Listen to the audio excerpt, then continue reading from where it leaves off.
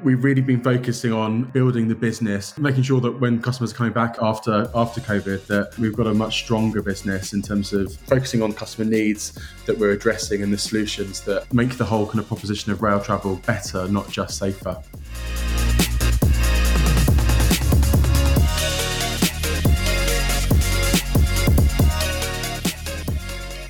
Hello and welcome to the 25 Days of Transformation series, where we talk to industry experts and global brands about the highs and lows of digital transformation.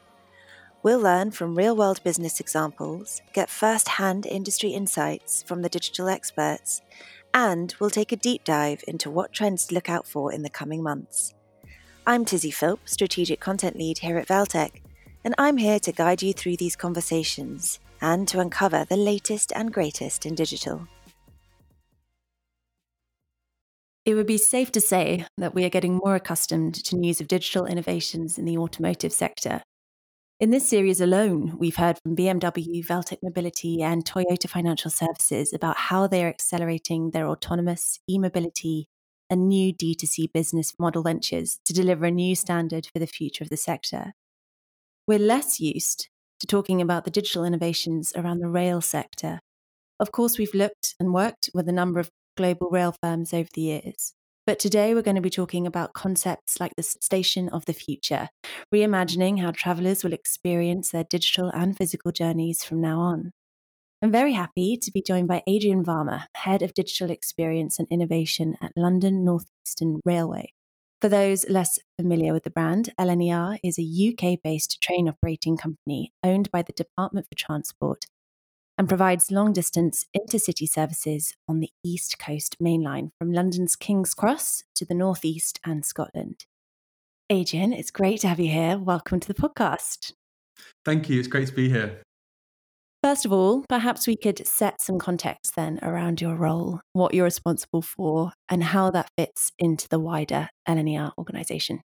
So I work in the digital directorate at LNER. About 18 months ago, as we kind of transitioned from Virgin to LNER under the government, we formed a digital directorate within a wider organisation. And previously, digital kind of had sat in either the commercial team or customer experience kind of ops. And really the kind of goal was to bring together real focus around digital, being a business that's been around for quite some time, focused on customer experience. We have lots of legacy kind of challenges when it comes to kind of digital and systems. So we formed a department that is really focused around digital so that we can raise the bar in terms of bringing the railway into the 21st century and beyond. So my team looks after digital experience, which essentially is the kind of strategy that runs through all of our digital channels.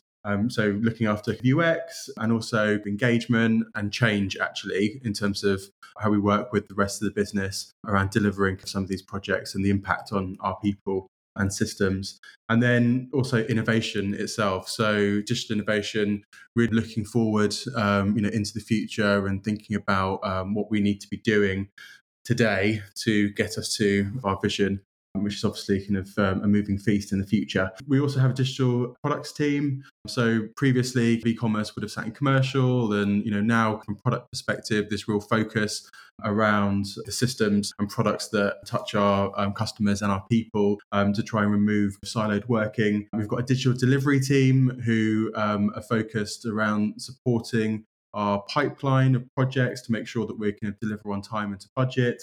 We've got a whole team that's dedicated to using data that we could have across the business, bringing that all into one place and looking how we can leverage that for the good of our people and our customers. And also solution architecture. So previously in the rail industry, there's been some good decisions, some bad decisions when it comes to solutions and system architecture. So we're very focused now on building in the right way, open systems that can interact with wider industry systems so that we're building things, thinking about not just our own business, but the industry in general. So that's the digital team at LNER. Oh my goodness. So we have a lot to talk about. Let's dig a little bit deeper into LNER's ambitions then. What have you got directly on the roadmap for the coming years? And then as an extension to that, I'm also really interested to know how being a government-owned organisation is influencing or impacting those ambitions. Yeah, so first of all, so I joined the business in March. It's the first time that I've worked in the public sector, so I wasn't quite sure what it was going to be like, kind of, working for an organisation that ultimately is owned by the government.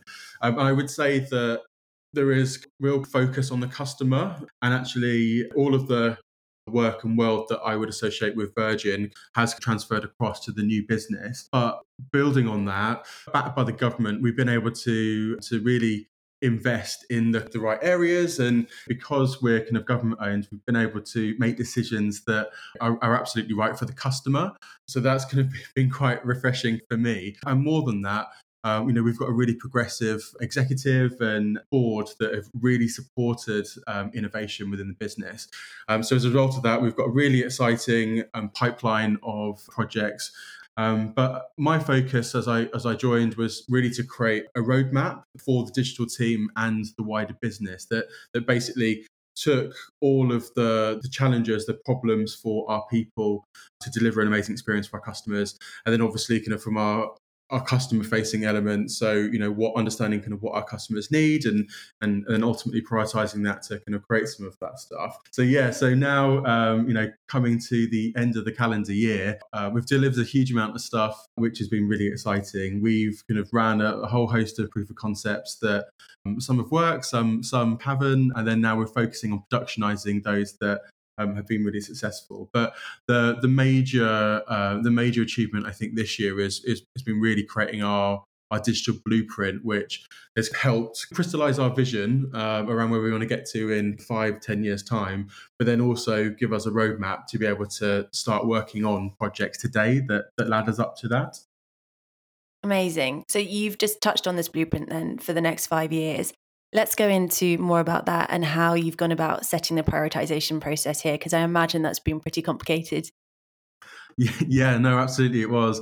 We worked with Valtech actually to create our roadmap, and I was saying that you wouldn't build a house without a really kind of solid plan to kind of follow. So our blueprint really builds on a piece of work that we did under Virgin, which was called the Ideal Customer Experience.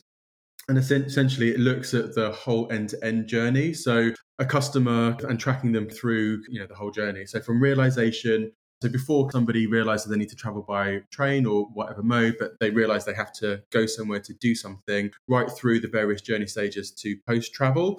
We held a whole kind of host of design hacks and workshops to get to the bottom of all of the challenges across the business. So every day we're kind of surveying customers that are traveling with us to understand what they think of us, so their kind of net promoter score, and that looks at various elements of the business. We also kind of do periodic research to understand what kind of needs do our customers have? How does that change by occasion type? And we've done a huge amount of work to segment our customers and build out personas off the back of that. So we used all of that kind of previous research and brought that kind of into the blueprint process. We also looked at our competitors.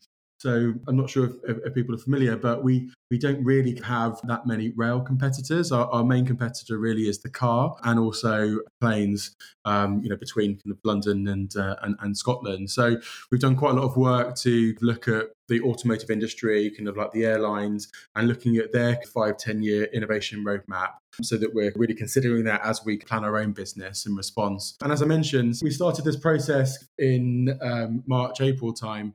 And with COVID, it meant that a lot of our frontline colleagues were at home. So we kind of really utilised, we had access to people that we probably wouldn't have had access to previously to bring into our workshops, which we're really fortunate for. And then from those workshops, we went into concepting. So we built out a whole host of concepts and solutions, over 75 solutions actually across the whole customer journey, which we then tested those concepts with customers and also our people on the ground. So a really, really comprehensive piece of work, which we've then been able to take forward and prioritise. So I'd say we can have prioritised around COVID. So we saw customers really fall off as lockdowns took place. We've really been focusing on building the business, making sure that when customers are coming back after COVID, that we've got a much stronger business in terms of focusing on customer needs that we're addressing and the solutions that make the whole kind of proposition of rail travel better, not just safer.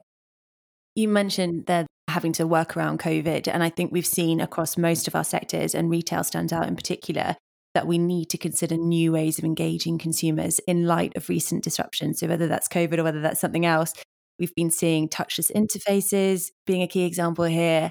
How important has embedding innovation into the organisation been to LNER? And do you think the COVID crisis has actually acted as an accelerator here or changed your approaches?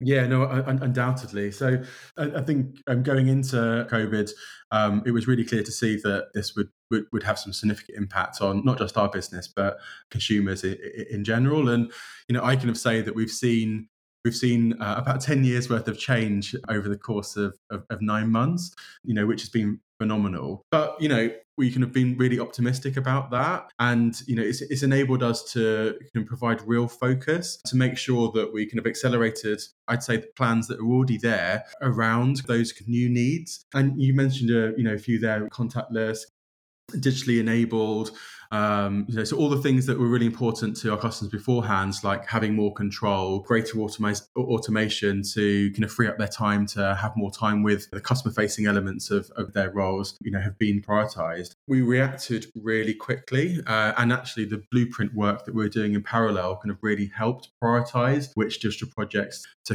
bring to the top. And we were able to move really quickly as a result. So we brought in mandatory reservations on our trains. We were the first train operator in the UK to do that. That essentially means that anyone traveling can, make sure they have a seat, which was absolutely vital with social distancing, to make sure that we have kept our customers safe. And also, adoption of CCTV analytics. So taking the CCTV feeds that are collected across all of our stations and analysing them for COVID. So our people in Newcastle, for example, could see how many people entering the station were wearing PPE, or how effective our one-way systems were, or signage in the right place in terms of crowd control. Social distancing as well. So we could see in stations where there were hot spots in the stations where people were breaching the 2-meter distancing. And it allowed us to then make changes to the business at station level to make sure that we kept our people and our customers safe. Looking ahead to spring, there's a huge amount of innovation now that is actually gone from proof of concept and is now being productionized and will make a really big impact for our customers.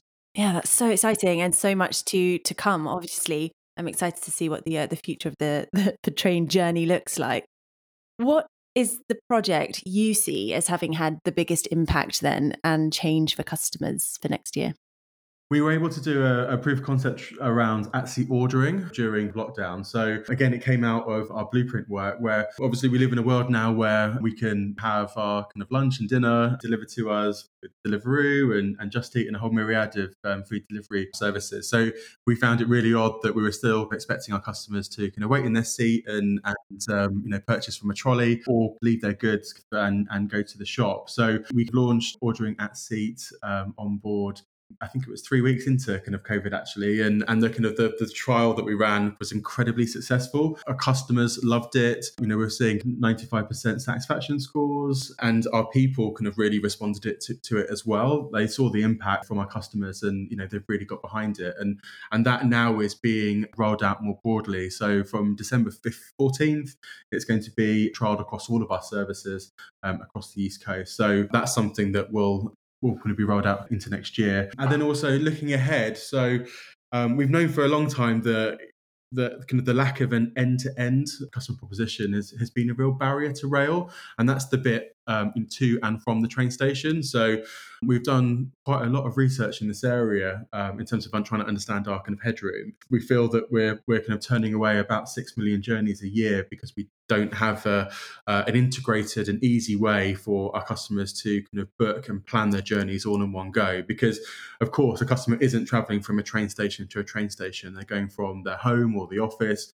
to a business meeting or a hotel. As a result of that, we're bringing in a linear mobility service. So customers will be able to book micromobility through to e-scooters and bikes, through to ride-hailing and taxis or car rental, all as part of their train journey into next year. And who knows, maybe in a couple of years' time, we'll be thinking ourselves less of a train company and more of a mobility business.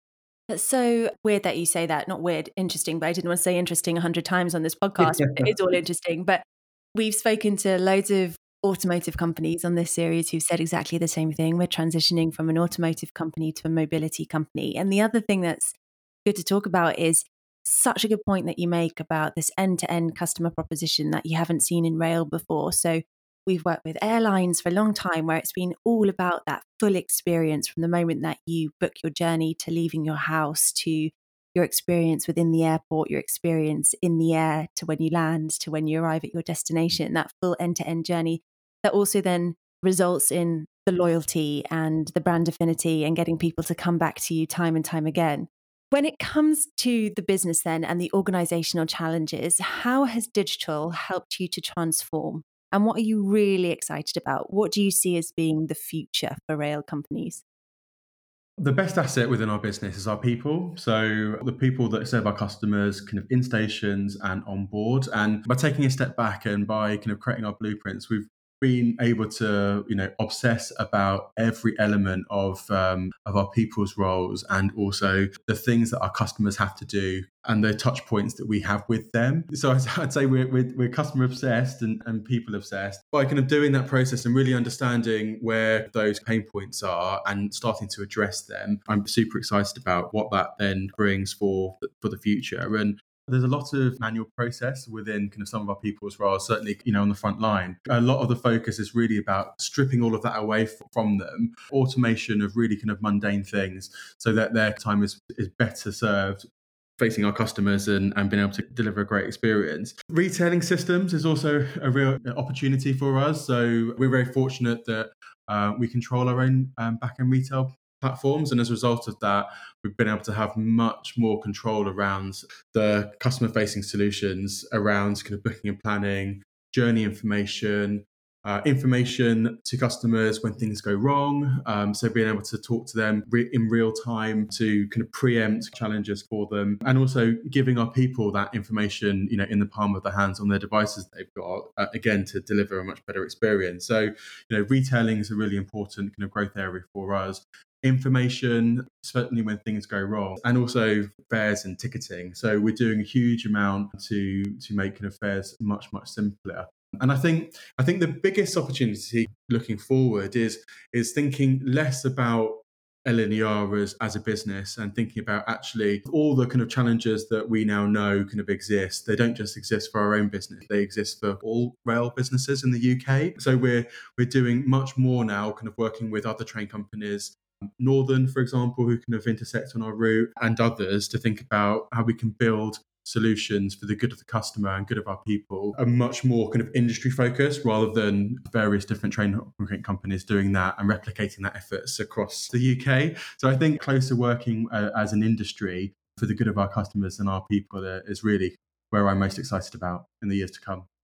Adrian, we've covered so much content there and we're at our time. So I have to stop, but I would really love to keep talking about all of this. And I'm genuinely, dare I say it, interested and excited to hear what comes next and to see what comes next. And as a UK citizen, to experience what comes next as well. So thank you so much for joining us and for talking to us. And good luck for the new year. My pleasure. Thank you.